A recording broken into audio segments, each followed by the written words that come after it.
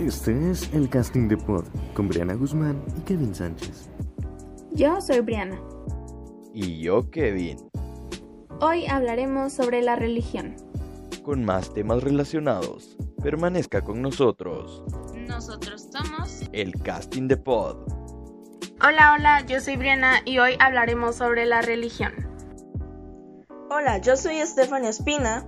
Yo soy Alejandro. Yo soy Simón Fernández. Hola, soy Kevin. Y para empezar, Simón, ¿nos podrías dar una breve charla sobre qué es la religión? Sí, claro, con mucho gusto. La religión es una construcción social que está arraigada a la cultura de un pueblo. Esta además influye en la intercepción del mundo, agregando que en los últimos siglos han aparecido ciencias como la historia de las religiones, la sociología de las religiones y la psicología religiosa, entre otras. Muy bien. Y basándonos en la respuesta de Simón, ¿se podría declarar una religión como real o como falsa? Eso es imposible porque antes de ser real o falso, primero es un hecho. Concuerdo con Stephanie, la religión es un hecho, por ende la ciencia se preocupó por estudiar. ¿Podrías explicarnos a qué se refiere Alejandro con que la religión es un hecho? La religión es un hecho humano, sea verdadera o falsa. No podemos investigarla sin salir de nuestra subjetividad. Antes que nada, habrá que estudiar la religión como un hecho histórico y humano real. De aquí la respuesta a tu pregunta. Muchas gracias, pero aún me queda una pequeña duda. Comentaste que la religión afecta a la sociedad, entonces, ¿qué tanto la afecta y en qué aspectos? Me gustaría responder.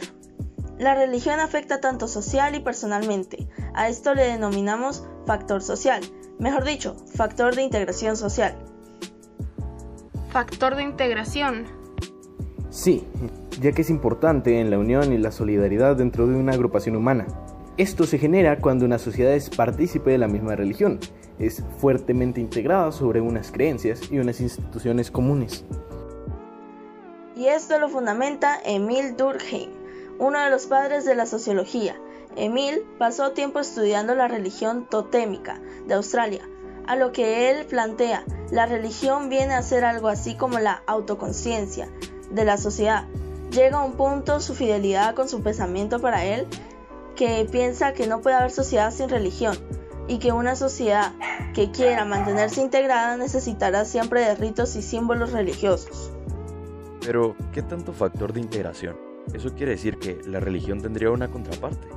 No, tiene contraparte de la religión, pero sí existe otro factor, el cual es de la compensación. Esta dicha por Holbach dicta que la religión proporciona al ser humano un alivio de su inseguridad y de su amor.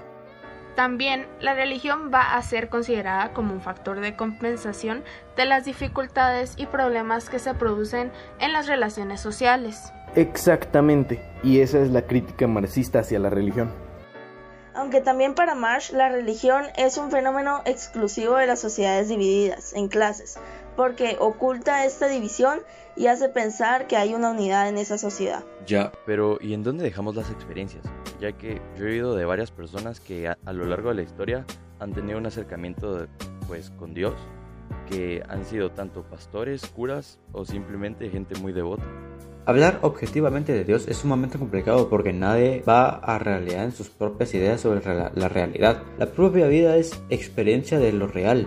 Cuando hablamos de Dios, no es del ser humano tenga una experiencia de Dios. El ser humano no tiene, sino que es una experiencia de la realidad, que esta es producto de su propia experiencia, sumándole a otras experiencias. Pues la experiencia no es una vivencia religiosa ni es un sentimiento ocasional. La experiencia de la realidad que fundamenta la realidad es la experiencia de la propia vida humana, no solo individual, sino también social e histórica. ¿Podrías darnos un ejemplo? Un buen ejemplo es el pueblo de Israel. Este no experimentó a Dios en los razonamientos y demostraciones más o menos brillantes de algún sabio, no. La experiencia de Dios fue la experiencia entera de un pueblo en su historia. Por esto la frase Dios acompaña al pueblo en su historia y lo libra de sus enemigos. Es la vida misma del pueblo la que se convierte en experiencia de Dios y no a las consideraciones individuales y abstractas sobre la divinidad. Muchas gracias a los invitados del día de hoy, pero lamentablemente se nos agotó el tiempo. Esperamos poder estar con ustedes en el siguiente episodio. Nosotros somos El casting de Pod.